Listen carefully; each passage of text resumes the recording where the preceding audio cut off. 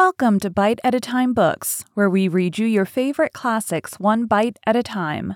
My name is Bree Carlisle, and I love to read and wanted to share my passion with listeners like you. If you enjoy our show, be sure to follow us so you get all the new episodes. If you want to see exclusive behind the scenes of our show, join our Patreon. We would also love for you to drop us a rating on your favorite podcast platform and share our show with your friends. You can catch us on all the social medias at Bite at a Time Books. We are now part of the Bite at a Time Books Productions Network. If you ever wondered what inspired your favorite classic novelists to write their stories, what was happening in their lives or the world at the time, check out Bite at a Time Books Behind the Story, Tuesday starting January 4th, wherever you listen to podcasts. Today we will be continuing Jane Eyre by Charlotte Bronte. Chapter 5. 5 o'clock had hardly struck on the morning of the 19th of January when Bessie brought a candle into my closet and found me already up and nearly dressed. I had risen half an hour before her entrance and had washed my face and put on my clothes by the light of a half moon just setting, whose rays streamed through the narrow window near my crib. I was to leave Gateshead that day by a coach which passed the lodge gates at 6 a.m. Bessie was the only person yet risen. She had lit a fire in the nursery where she now proceeded to make my breakfast. Few children can eat when excited with the thoughts of a journey, nor could I. Bessie, having pressed me in vain to take a few spoonfuls of the boiled milk and bread she had prepared for me, wrapped up some biscuits in a paper and put them into my bag. Then she helped me on with my pelisse and bonnet, and wrapping herself in a shawl, she and I left the nursery. As we passed Mrs. Reed's bedroom, she said, "Will you go in and bid Mrs. goodbye?" "No, Bessie. She came to my crib last night when you were gone down to supper and said I need not disturb her in the morning, or my cousins either, and she told me to remember that she had always been my best friend, and to speak of her and be grateful to her accordingly." "What did you say, miss?" "Nothing. I covered my face with the bedclothes and turned from her to the wall." "That was wrong, Miss Jane." "It was quite right, Bessie. Your missus has not been my friend. She has been my foe." "Oh, Miss Jane, don't say so." "Goodbye to Gateshead," cried I as we passed through the hall and went out at the front door. The moon was set and it was very dark. Bessie carried a lantern whose light glanced on wet steps and gravel roads sodden by a recent thaw. Raw and chill was the winter morning. My teeth chattered as I hastened down the drive. There was a light in the porter's lodge when we reached it. We found the porter's wife just kindling her fire. My trunk, which had been carried down the evening before, stood corded at the door. It wanted but a few minutes of 6, and shortly after that hour had struck, the distant roll of wheels announced the coming coach. I went to the door and watched its lamps approach rapidly through the gloom. "Is she going by herself?" asked the porter's wife. "Yes." "And how far is it?" 50 miles. "What a long way! I wonder Mrs. Reed is not afraid to trust her so far alone." The coach drew up. There it was at the gates with its 4 horses and its top laden with passengers. The guard and coachman loudly urged haste. My trunk was hoisted up. I was taken from Bessie's neck, to which I clung with kisses. "Be sure and take good care of her," cried she to the guard as he lifted me into the inside. "Aye, aye," was the answer. The door was slapped to, a voice exclaimed, "All right," and on we drove. Thus was I severed from Bessie and Gateshead, thus whirled away to unknown, and as I then deemed, remote and mysterious regions. I remember but little of the journey. I only know that the day seemed to me of a preternatural length, and that we appeared to travel over hundreds of miles of road. We passed through several towns, and in one, a very large one, the coach stopped. The horses were taken out, and the passengers alighted to dine.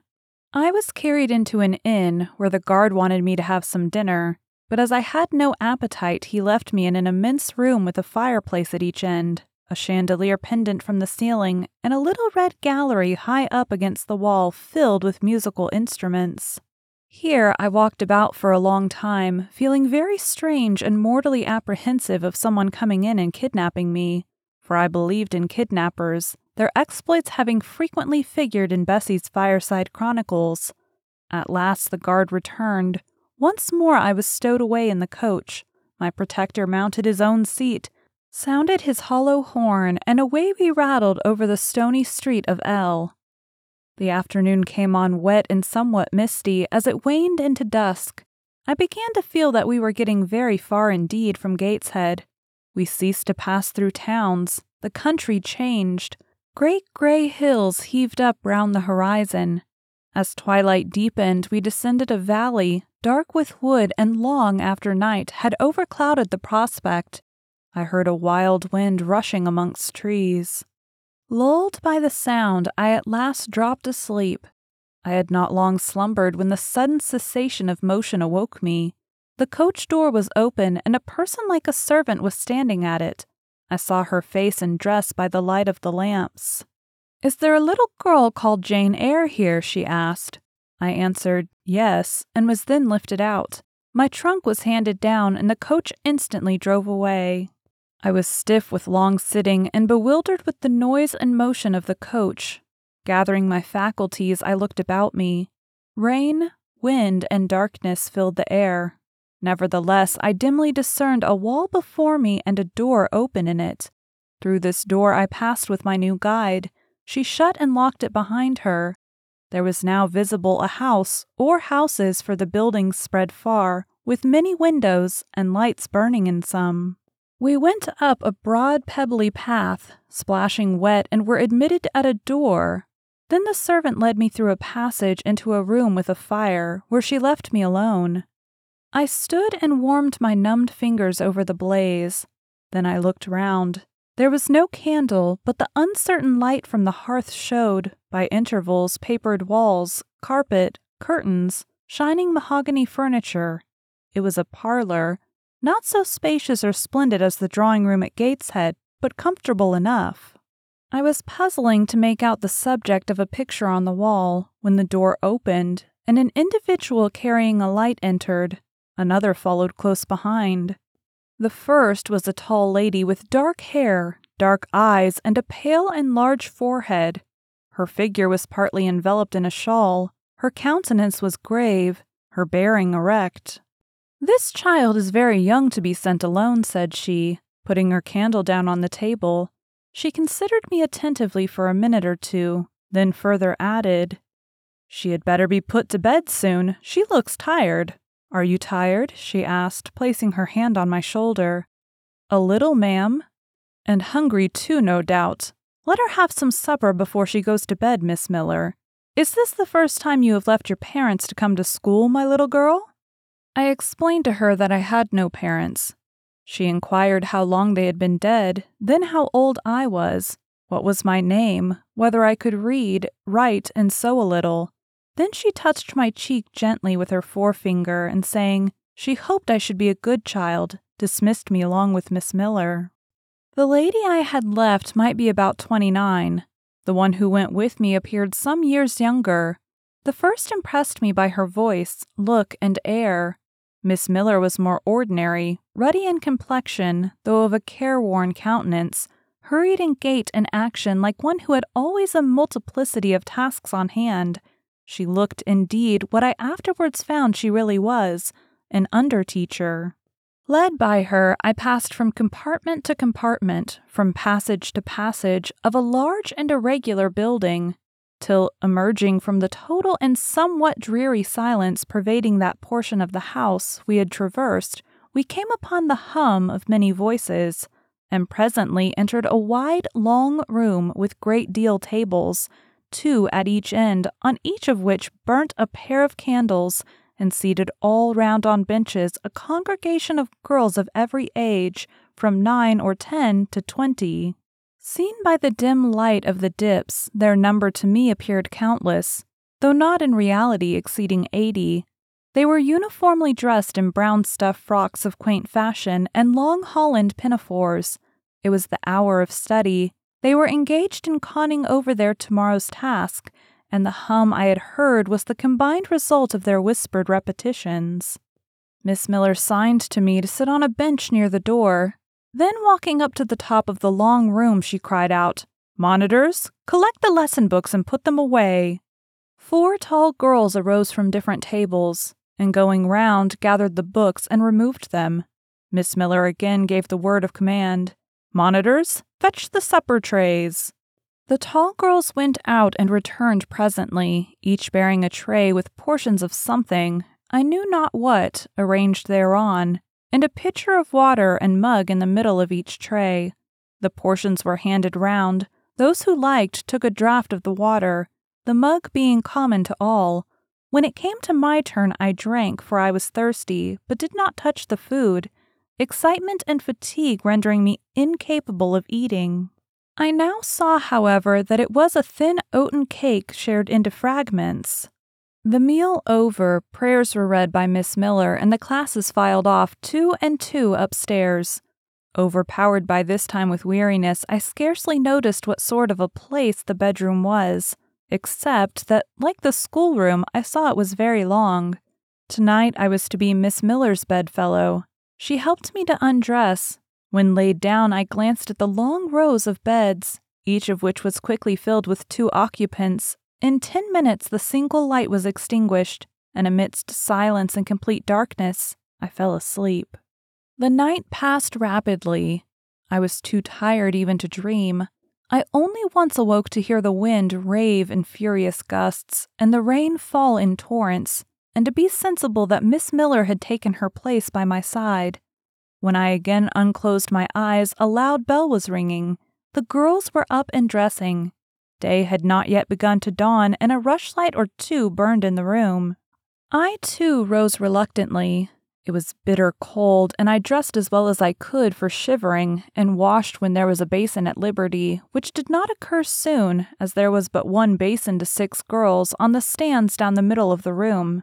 Again the bell rang. All formed in file 2 and 2, and in that order descended the stairs and entered the cold and dimly lit schoolroom. Here prayers were read by Miss Miller. Afterwards she called out, "Form classes!"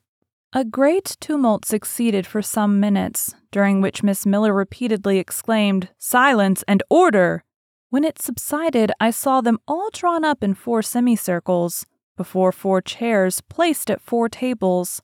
All held books in their hands, and a great book like a Bible lay on each table before the vacant seat. A pause of some seconds succeeded, filled up by the low, vague hum of numbers. Miss Miller walked from class to class, hushing this indefinite sound. A distant bell tinkled. Immediately 3 ladies entered the room. Each walked to a table and took her seat. Miss Miller assumed the 4th vacant chair, which was that nearest the door, and around which the smallest of the children were assembled. To this inferior class I was called and placed at the bottom of it. Business now began. The day's collect was repeated, then certain texts of Scripture were said, and to these succeeded a protracted reading of chapters in the Bible, which lasted an hour. By the time that exercise was terminated, day had fully dawned. The indefatigable bell now sounded for the 4th time. The classes were marshaled and marched into another room to breakfast. How glad I was to behold a prospect of getting something to eat! I was now nearly sick from inanition, having taken so little the day before. The refectory was a great, low-ceilinged, gloomy room. On 2 long tables smoked basins of something hot, which, however, to my dismay, sent forth an odor far from inviting. I saw a universal manifestation of discontent when the fumes of the repast met the nostrils of those destined to swallow it. From the van of the procession, the tall girls of the 1st class rose the whispered words, "Disgusting! The porridge is burnt again." "Silence!" ejaculated a voice, not that of Miss Miller, but one of the upper teachers, a little and dark personage, smartly dressed but of somewhat morose aspect, who installed herself at the top of one table, while a more buxom lady presided at the other. I looked in vain for her I had first seen the night before. She was not visible. Miss Miller occupied the foot of the table where I sat, and a strange, foreign-looking elderly lady, the French teacher as I afterwards found, took the corresponding seat at the other board. A long grace was said and a hymn sung. Then a servant brought in some tea for the teachers, and the meal began. Ravenous and now very faint, I devoured a spoonful or two of my portion without thinking of its taste, but the first edge of hunger blunted, I perceived I had got in hand a nauseous mess. Burnt porridge is almost as bad as rotten potatoes. Famine itself soon sickens over it. The spoons were moved slowly. I saw each girl taste her food and try to swallow it, but in most cases the effort was soon relinquished. Breakfast was over, and none had breakfasted. Thanks being returned for what we had not got, and a second hymn chanted, the refectory was evacuated for the schoolroom. I was one of the last to go out, and in passing the tables I saw one teacher take a basin of the porridge and taste it. She looked at the others. All their countenances expressed displeasure, and one of them, the stout one, whispered, "Abominable stuff! How shameful!" A quarter of an hour passed before lessons again began, during which the schoolroom was in a glorious tumult. For that space of time it seemed to be permitted to talk loud and more freely, and they used their privilege. The whole conversation ran on the breakfast, which one and all abused roundly. Poor things, it was the sole consolation they had. Miss Miller was now the only teacher in the room. A group of great girls standing about her spoke with serious and sullen gestures. I heard the name of Mr. Brocklehurst pronounced by some lips, at which Miss Miller shook her head disapprovingly, but she made no great effort to check the general wrath. Doubtless she shared in it. A clock in the schoolroom struck 9. Miss Miller left her circle and, standing in the middle of the room, cried, "Silence! To your seats!" Discipline prevailed. In 5 minutes the confused throng was resolved into order, and comparative silence quelled the babel clamor of tongues. The upper teachers now punctually resumed their posts, but still all seemed to wait. Ranged on benches down the sides of the room, the 80 girls sat motionless and erect. A quaint assemblage they appeared, all with plain locks combed from their faces, not a curl visible, in brown dresses made high and surrounded by a narrow tucker about the throat, with little pockets of holland, shaped something like a Highlander's purse tied in front of their frocks, and destined to serve the purpose of a work-bag. All too wearing woolen stockings and country-made shoes, fastened with brass buckles. Above 20 of those clad in this costume were full-grown girls, or rather young women. It suited them ill and gave an air of oddity even to the prettiest. I was still looking at them, and also at intervals examining the teachers, none of whom precisely pleased me, for the stout one was a little coarse, the dark one not a little fierce, the foreigner harsh and grotesque, and Miss Miller, poor thing, looked purple, weather-beaten and overworked, when, as my eye wandered from face to face, the whole school rose simultaneously as if moved by a common spring. What was the matter? I had heard no order given. I was puzzled. Ere I had gathered my wits, the classes were again seated, but as all eyes were now turned to one point, mine followed the general direction and encountered the personage who had received me last night. She stood at the bottom of the long room on the hearth, for there was a fire at each end. She surveyed the 2 rows of girls silently and gravely. Miss Miller, approaching, seemed to ask her a question, and having received her answer, went back to her place and said aloud, "Monitor of the first class, fetch the globes." While the direction was being executed, the lady consulted moved slowly up the room. I suppose I have a considerable organ of veneration, for I retain yet the sense of admiring awe with which my eyes traced her steps. Seen now in broad daylight, she looked tall, fair, and shapely. Brown eyes with a benignant light in their irises, and a fine penciling of long lashes round relieved the whiteness of her large front. On each of her temples her hair, of a very dark brown, was clustered in round curls according to the fashion of those times when neither smooth bands nor long ringlets were in vogue. Her dress, also in the mode of the day, was of purple cloth relieved by a sort of Spanish trimming of black velvet. A gold watch. Watches were not so common then as now, shone at her girdle. Let the reader add, to complete the picture, refined features, a complexion, if pale, clear, and a stately air in carriage. and he will have, at least, as clear as words can give it, a correct idea of the exterior of Miss Temple, Maria Temple, as I afterwards saw the name written in a prayer book entrusted to me to carry to church. The superintendent of Lowood, for such was this lady, having taken her seat before a pair of globes placed on one of the tables, summoned the first class round her, and commenced giving a lesson on geography. The lower classes were called by the teachers. Repetitions in history, grammar, etc. went on for an hour. Writing and arithmetic succeeded, and music lessons were given by Miss Temple by some of the elder girls. The duration of each lesson was measured by the clock, which at last struck 12. The superintendent rose. "I have a word to address to the pupils," said she. The tumult of cessation from lessons was already breaking forth, but it sank at her voice. She went on. "You had this morning a breakfast which you could not eat. You must be hungry. I have ordered that a lunch of bread and cheese shall be served to all." The teachers looked at her with a sort of surprise. "It is to be done on my responsibility," she added, in an explanatory tone to them, and immediately afterwards left the room. The bread and cheese was presently brought in and distributed to the high delight and refreshment of the whole school. The order was now given, "To the garden!" Each put on a coarse straw bonnet with strings of colored calico and a cloak of gray frieze. I was similarly equipped, and following the stream, I made my way into the open air. The garden was a wide enclosure surrounded with walls so high as to exclude every glimpse of prospect.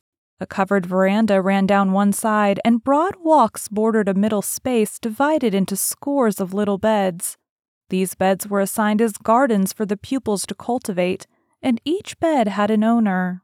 When full of flowers, they would doubtless look pretty, but now, at the latter end of January, all was wintry blight and brown decay. I shuddered as I stood and looked round me. It was an inclement day for outdoor exercise. Not positively rainy, but darkened by a drizzling yellow fog. All underfoot was still soaking wet with the floods of yesterday. The stronger among the girls ran about and engaged in active games, but sun-dry, pale, and thin ones herded together for shelter and warmth in the veranda, and amongst these, as the dense mist penetrated to their shivering frames, I heard frequently the sound of a hollow cough. As yet, I had spoken to no one, nor did anybody seem to take notice of me. I stood lonely enough, but to that feeling of isolation I was accustomed. It did not oppress me much. I leaned against a pillar of the veranda, drew my gray mantle close about me, and trying to forget the cold which nipped me without and the unsatisfied hunger which gnawed me within, delivered myself up to the employment of watching and thinking. My reflections were too undefined and fragmentary to merit record. I hardly yet knew where I was. Gateshead and my past life seemed floated away to an immeasurable distance. The present was vague and strange, and of the future I could form no conjecture. I looked round the convent-like garden and then up at the house, a large building, half of which seemed gray and old, the other half quite new. The new part, containing the schoolroom and dormitory, was lit by mullioned and latticed windows, which gave it a church-like aspect. A stone tablet over the door bore this inscription, "Lowood Institution. This portion was rebuilt A.D. by Naomi Brocklehurst of Brocklehurst Hall in this county. Let your light so shine before men, that they may see your good works and glorify your Father which is in heaven." St. Matthew, verse 16. I read these words over and over again. I felt that an explanation belonged to them and was unable fully to penetrate their import. I was still pondering the significance of institution and endeavoring to make out a connection between the first words and the verse of Scripture, when the sound of a cough close behind me made me turn my head. I saw a girl sitting on a stone bench near. She was bent over a book, on the perusal of which she seemed intent.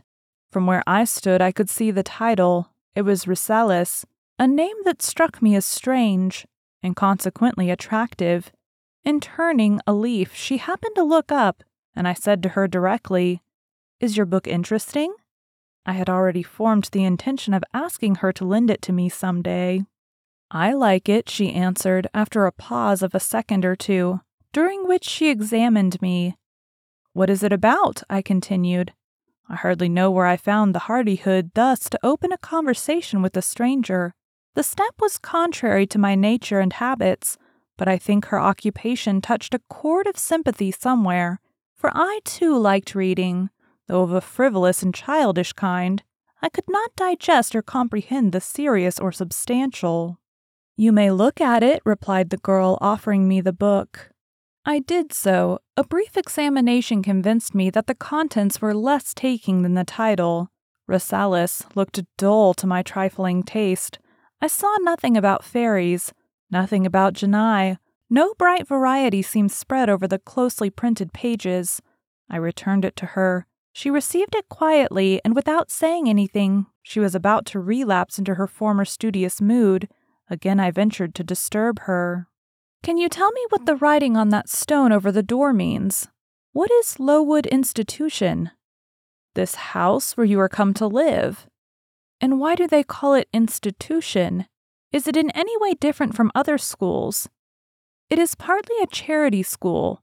You and I and all the rest of us are charity children. I suppose you are an orphan. Are not either your father or your mother dead? Both died before I can remember. Well, all the girls here have lost either one or both parents, and this is called an institution for educating orphans. Do we pay no money? Do they keep us for nothing? We pay, or our friends pay, £15 a year for each.